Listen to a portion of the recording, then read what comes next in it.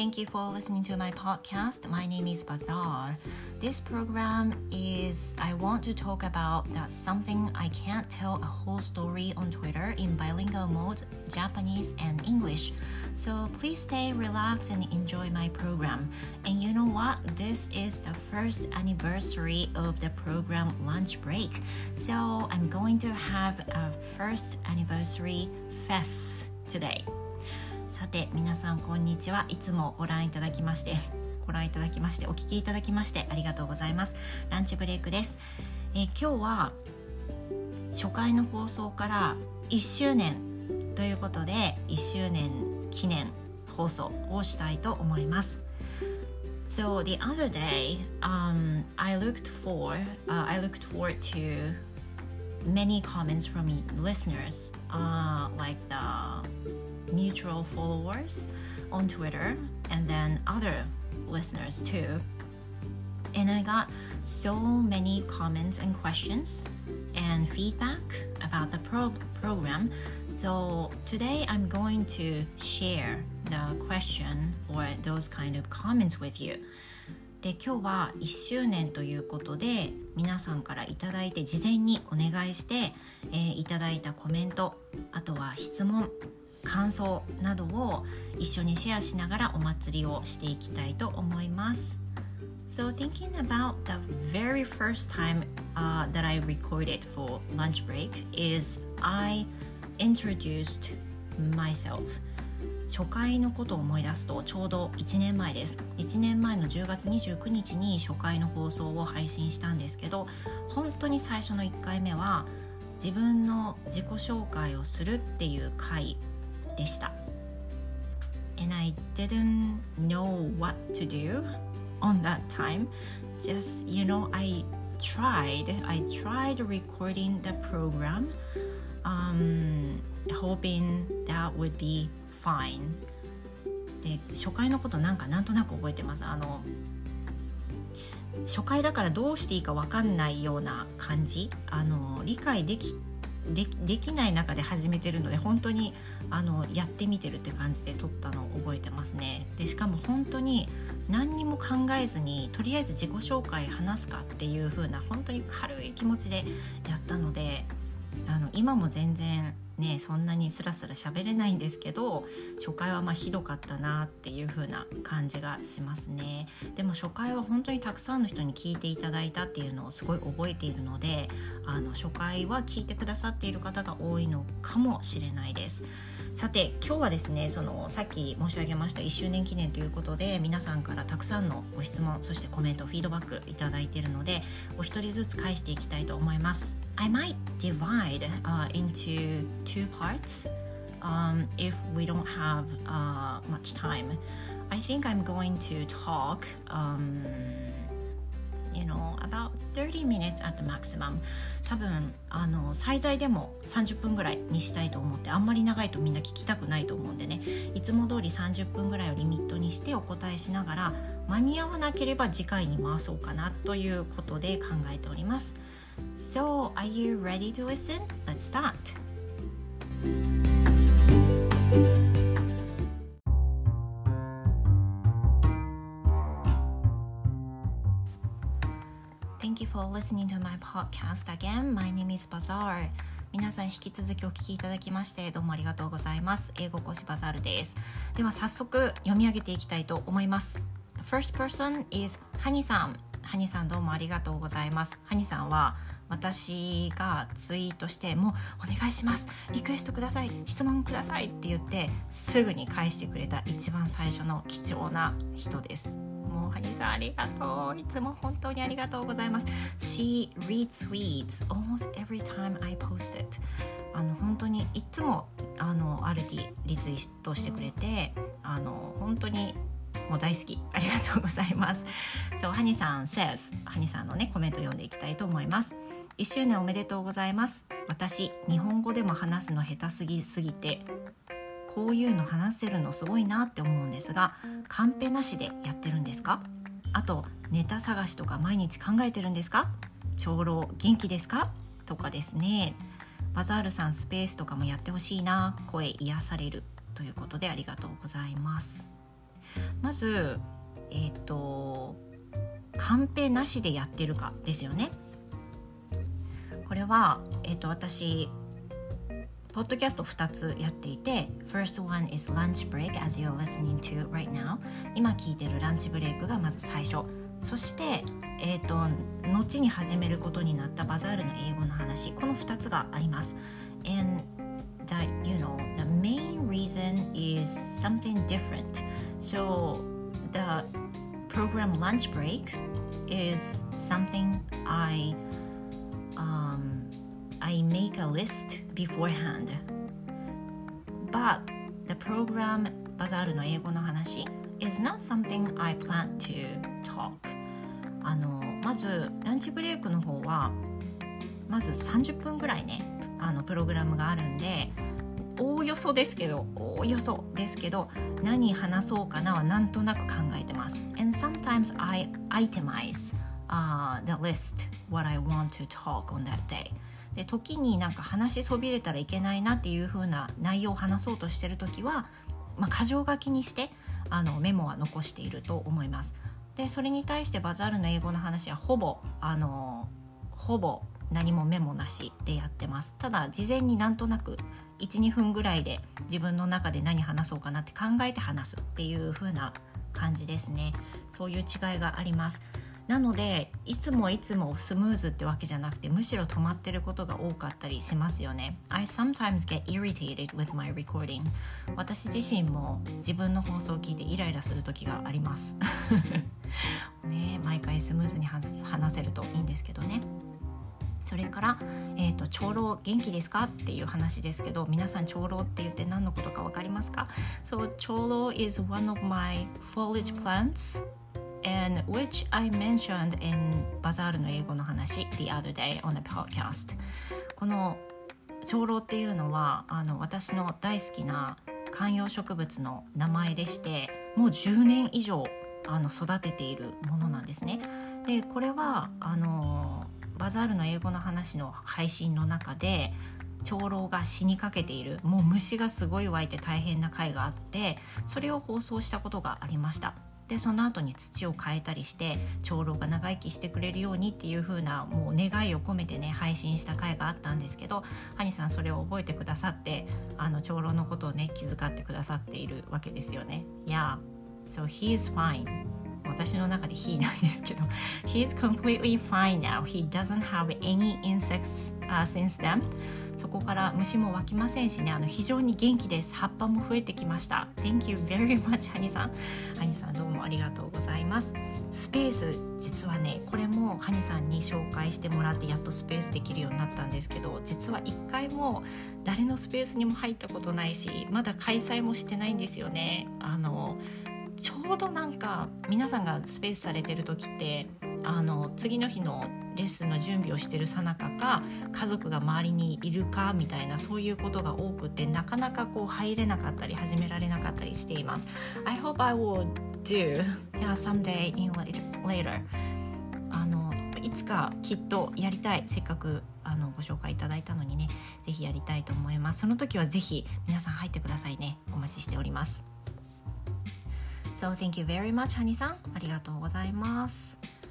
Okay, and the next one is from Mr. D。 次はですね Mr. D さんから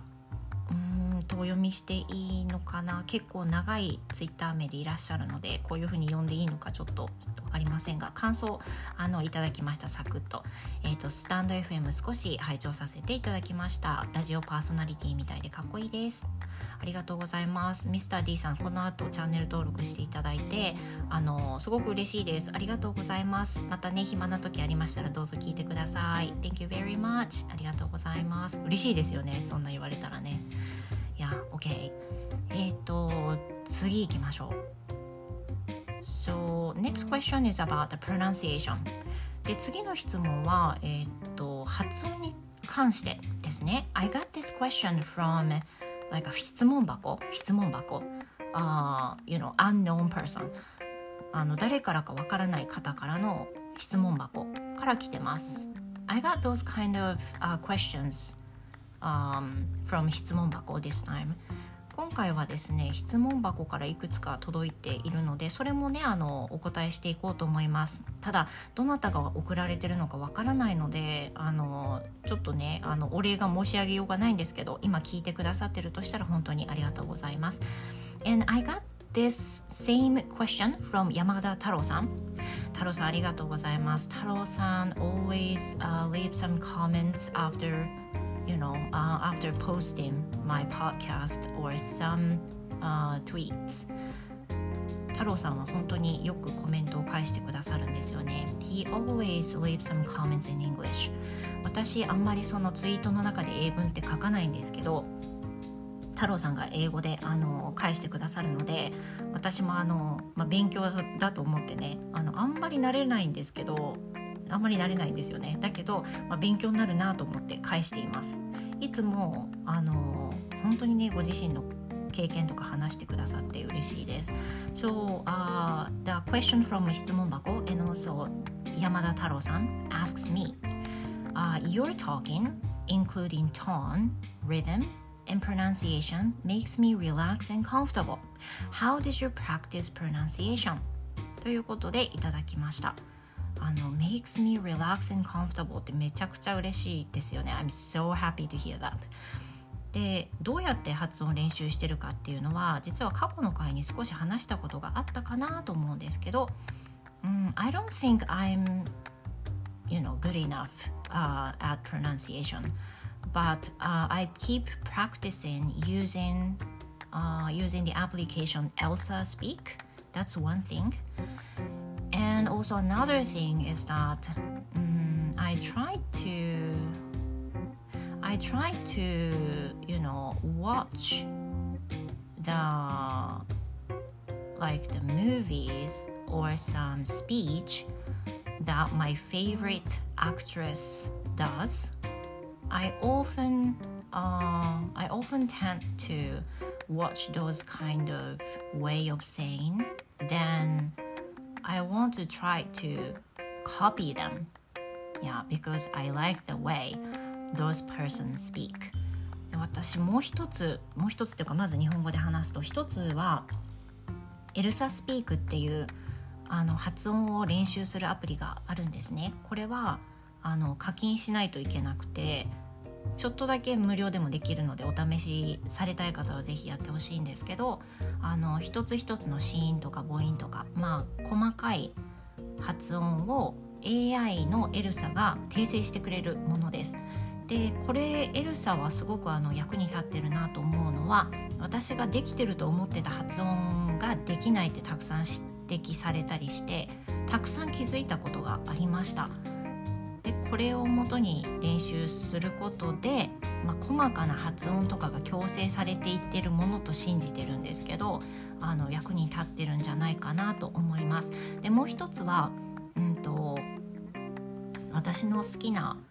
例えば人の喋り方、その人によって好みの喋り方、そうじゃない喋り方ってやっぱりあると思うんですけど、例えば私の好きな女優さんの喋り方、サンドラ・ブロックさんとか、アナ・ハサウェイ、合ってましたさんとかがすごく好きで、このお二人が話してる動画とかスピーチはかなり見るようにしてます。その話し方も好き、発音も好きっていう風な感じで、なんかたくさん耳に入れてその人たちの喋り方をコピーしたいみたいな気持ちがあります。 I don't really actually do shadowing, but I try to listen to them as much as possible。シャドーイングとかは別にしてないんですけど、でも本当に好きだから聞きたいっていう気持ちで聞くんですよね。だからなるべくなんかその喋り方とか話し方が映んないかなと思ってたくさん聞いています。そういうその自分の喋り方の癖が好きな人の放送とか配信とか、あとは YouTube とかわかんないけど聞くと自分の頭に残って、それが反映されていくのもあるんではないかなと思いますし、あとは I think this podcast also works really very well. I mean, after I post my podcasting, every time I listen to it afterwards, so that I can, see the mistakes what I have, or I can see the phrase I wanted to say but I couldn't, and also the pronunciation. By listening to my previous posting, that makes me improve my pronunciation and also the speaking, I believe. 多分もう一つは配信もすごく役に立ってると思っていて、そもそもこの配信もバザールの英語の話の方も自分のスピーキングがいかにできないかっていうのにほとほと呆れ果てたためにやっぱり喋らないと練習にならないっていう風に思ったことで、ある意味ちょっと無理やり定期的に配信するっていう習慣を自分につけさせてスピーキング上達させたい、発音きれいにしたいっていう感じでやってるんですけど、良かった回であれそうでないと感じた回であれ必ず後で自分で聞くようにしていて、これ間違ったワード使ってるなとか、このフレーズまずかったなとか、言いたかったけど言えなくて思い出せなくて別のフレーズ使ってんなとか、そういうのを聞き返して復習するようにしています。多分自分の中でフィードバックする機会があると発音は伸びると思うので、エルサのアプリを使うにしてもそうですけど、自分のものをいかに、録音したりして自分の発音の癖とかに気づくといいのかなって思います。Yeah, thank you very much 山田太郎さん。And also the person who asks me from 質問箱 Thank you so much ありがとうございます。さて次行きましょう。 This is also the question from 質問箱。読み上げますね。留学中の一番の思い出と苦労したエピソードがあればそれぞれ教えてください。そうですね So I think the best memory、何がベストメモリーかな。 Best memory, I have so many things to tell, but I can't tell exactly one thing to share with you. But if I had to say, maybe that's the one. I cut my friend's hair, for staying in the US for 1 year. 私なんかもうたくさんありすぎてこれあれってなかなか思い浮かばなかったんですけど、過去の放送回で言ってないものを一つ挙げるとすると、友達の一緒に留学した留学組の友達の髪を切ってあげてたことかなと思います。Yeah, some of you might know that I also cut my family's hair. For example, like my husband and my son, still now one. で、放送を聞いていただいている方はご存知の方もいらっしゃるかもしれないんですが、私今の実生活でも主人と中1の息子の髪を切っているんですね。相変わらず切ってるんですけど、多分スタートは留学中に友達の髪を切ったことから始まるのかなとなんとなく思っています。I cut my friend's hair so many times during this year, and my friends asked me so many times to cut their hair, so I did it for them. そうなんです。結構ねいい思い出なんですけど、最初に多分切れそうだったら切ってっていう風に言われたのが始まりで、私プロじゃないし知らないよって言いながら、大丈夫どうせ切りに行けないんだしこの1年とか言ってたので切ったっていうのが最初なんですよね。Some of you might know that hair salons in the US was said that it's not really good for people want to have, hair salons didn't have that good reputations at that moment, so people did not want to go to hair salons, and it's also pricey, so that students kind of didn't want to spend the money with their hair. 多分お金がないってね、留学生だからねっていうのもあるし、あとは外国で髪切るの怖いみたいな、あんまりいい噂聞かないしっていう風なのあったりしたのもあって、みんな美容室で切ろうとしなかったんですよね。だから1年間伸ばしっぱなしにするか、誰かに切ってもらうか、自分で切るかみたいになって、友達が切る時に私に頼んでたっていうことはありました。もう本当に何人切ったか分かんないぐらい切りました。本当美容室みたいな感じで、はい、言われてました。Yeah, please cut my hair on this weekend みたいなもう土曜日切ってねとか、そしたら次の人がI'm afterwards、 じゃあ私その次ねみたいな感じで言ったりとか、そんな感じで私なんか美容師みたいなんちゃって美容師みたいな感じで切ってたなっていうのを思い出します。すごくいい思い出です。 I took some pictures of that scene, so it reminds me so nostalgic。でね、そのシーンは友達が写真撮ってくれたりしたのがあって、まだ撮ってるんですけど、懐かしいですよね。すごく思い出します。いい思い出です。Yeah, thank you. And also 苦労した話は多分ホストファミリーでのご飯かなと思います。I think the meal、that the host family served me was not enough, that I was always hungry, that I had to eat something additionally。いつもそのホストファミリーが作ってくれるご飯が足りなすぎて、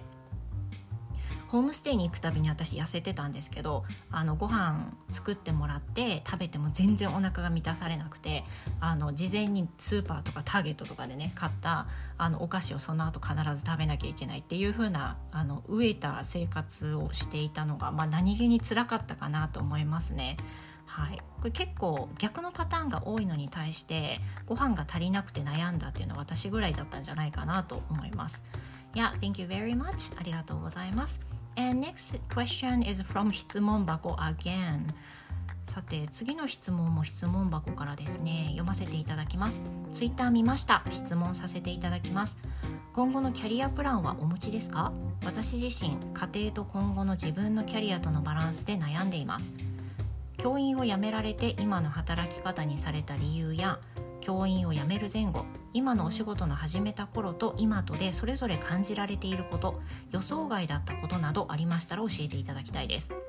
辞めるとき怖くなかったですか？独立されていますか？生徒さんが集まるか不安はありませんでしたか？そのあたりも気になります。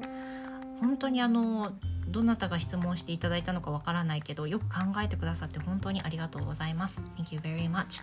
キャリアプランは正直何も持ってないです。私あんまり将来これしようあれしようっていうのをプラン立ててなくて、その日その日を生きてるっていう、そういう感覚なんです。で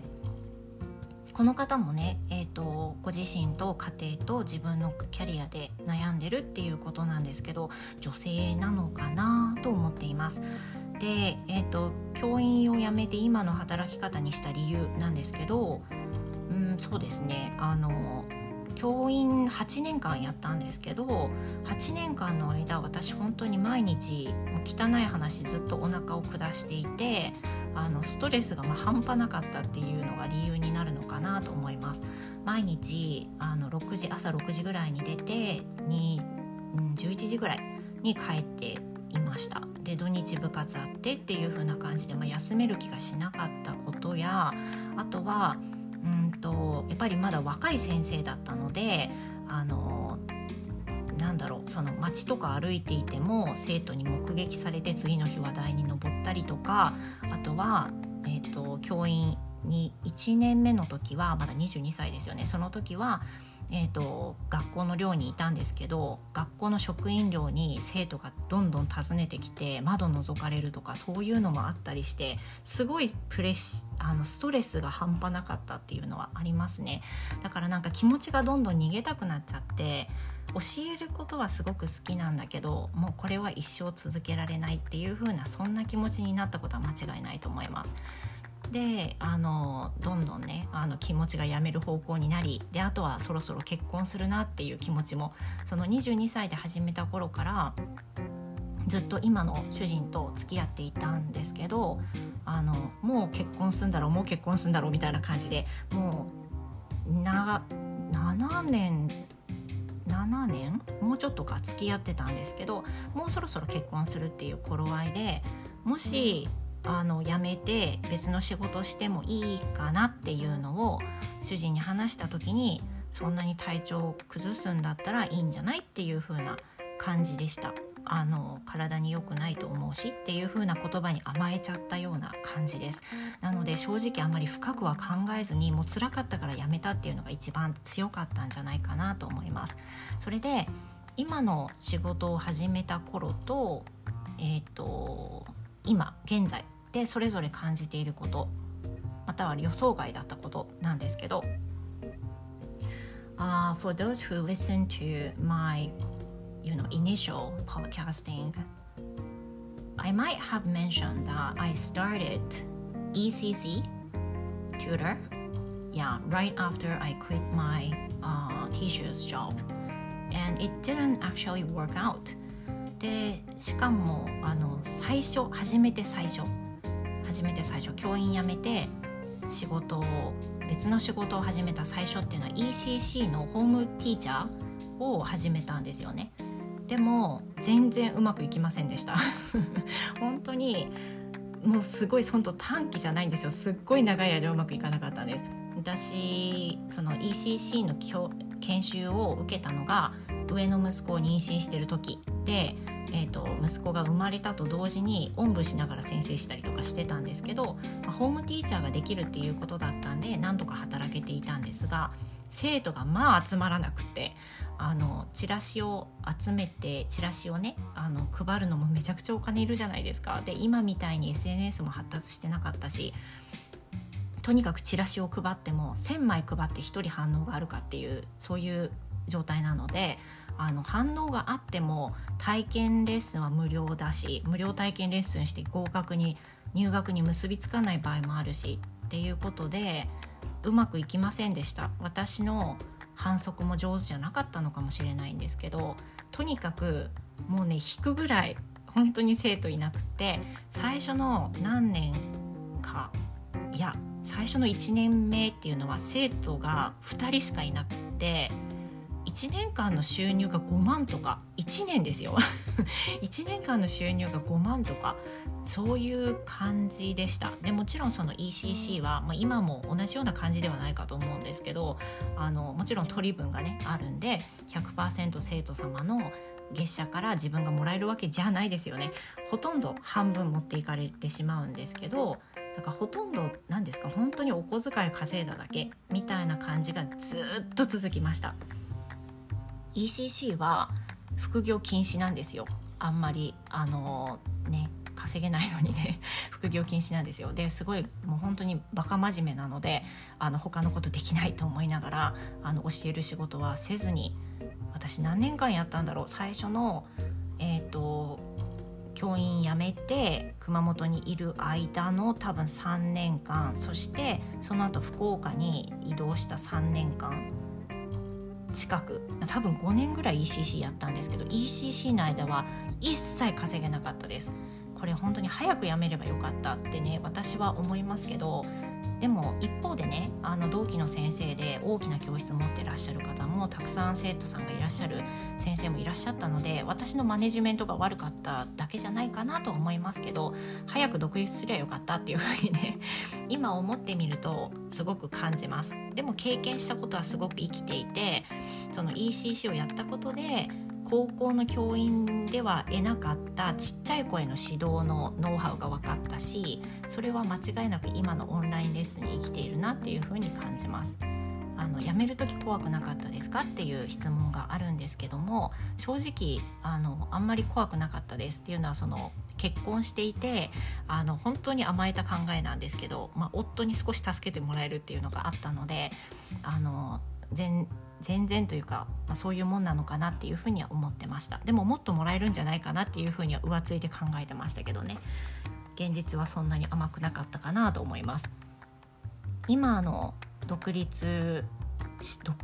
はしてるんですけど、もう本当に個人事業主になるんですけど、今プラットフォームに所属しています。今はワールドトーク、カフェトーク、それからもう一つプラットフォーム対面レッスン専用プラットフォームなんですけど、今そこから私オンラインでもやってるので、全てがオンラインなんですね。で個人でも教えているわけなんですけど、私4つの引き口からお仕事をいただいている形になります。今ECC の時と比べると本当にいただけるようになったのはすごく安心ですし、時間が取れるようになったのもすごく嬉しいです。はい、その質問をいただいたこの方も自分のキャリアと家庭とのバランスで悩んでるってことで、多分お仕事めちゃくちゃ忙しいと思うんですよね。とにかく自分の心が失われない程度にお仕事をやっていただいて、どうしても辛い時はやっぱりね、忙しさっていうのをどんなに働いても死んじゃう時っていうのはそれが後悔しちゃうネタになっちゃうかもしれないし、本当に自分に素直に生きられるといいのじゃないかなと思います。 Thank you very much。 ありがとうございます。さてどうしよう、もう27分経っちゃった。もう一つ質問いきたいと思います。これも質問箱からです。TOEIC を勉強されているとのことですが、最高何点でしょうか。差し支えなければ教えていただきたいです。これはね、差し支えます差し支えますというか、TOEIC ねずっと受けてるんですよ。ただ毎回受けてなくて1年に1回受けたり、前回一番最新で受けたものが何月受けた9月受けたんですけど、1年ぶりでした。で最高の点数とかその今の現段階のスコアっていうのはツイッターでも私公表したことないです。